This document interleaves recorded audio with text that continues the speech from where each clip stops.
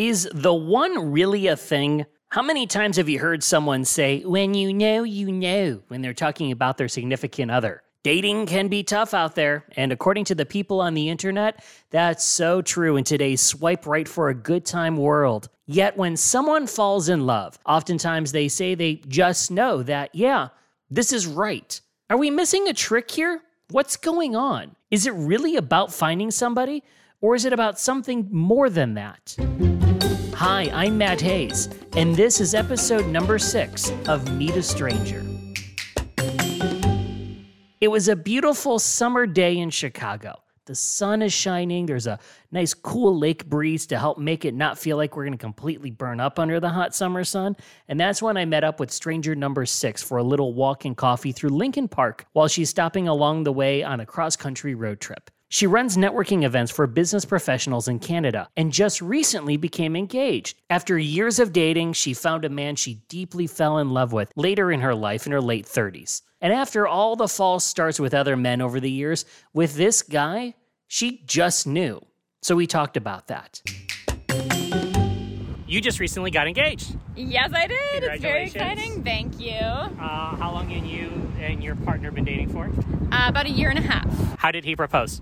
He proposed in Mexico. We were on a surf trip, and he proposed on the beach at dinner, and it was beautiful and magical and sort of a little bit out of character for him, but not, because although we live a very rustic lifestyle and we're both very outdoorsy, I think he just wanted to do something that was so special and so different for both of us and definitely very memorable. I feel very lucky. How did you know he was the one? I love asking this question, so I'm so glad you're asking it. I knew probably on our second or third weekend together.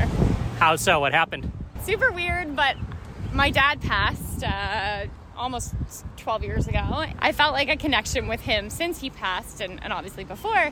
But on our first or second weekend together, put on a record, and it happened to be The Grateful Dead. It happened to be one of my dad's favorite songs. And I sat there and I thought, this is a really weird little moment, a weird sign. And it made me think about it. And as I was there that weekend, I started to think, not only does this feel like a weird sign from my dad, but everything about this man feels just right and easy, and I wasn't questioning it. And so the feeling started then, but then it grew over about a year, where every time we were together, it just felt right. And I questioned other friends who would say, oh, well, you'll know when you know. And I was always like, oh, please, how could you know when you know?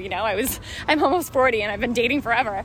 But then I met him and I knew when I knew. I just felt it. I felt like there was no question, there was no doubt, there was no freaking out or asking friends. It was just, this is right. So if you could tell 18-year-old you, who was starting out dating, maybe a bit anxious, going through college, trying to learn who you are and learn dating and all that, give your younger you in the dating world advice, what would it be? Just breathe, have fun, enjoy your time, meet who you're going to meet, and let it happen for you. And don't stress that you haven't met him yet, because maybe you're supposed to go on all these crazy adventures and live all over the world and do the things that I ended up doing before you meet him. And then when you meet him, it'll be even better, because you'll have been waiting and enjoying your life for so long that it'll feel even more magical and special that you get to now share these things with him.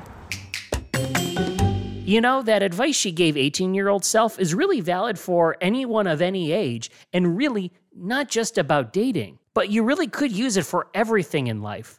So often we're attached to the outcome and forcing things to just happen. But what if we did the opposite? Like she said, just breathe, have fun, enjoy our time.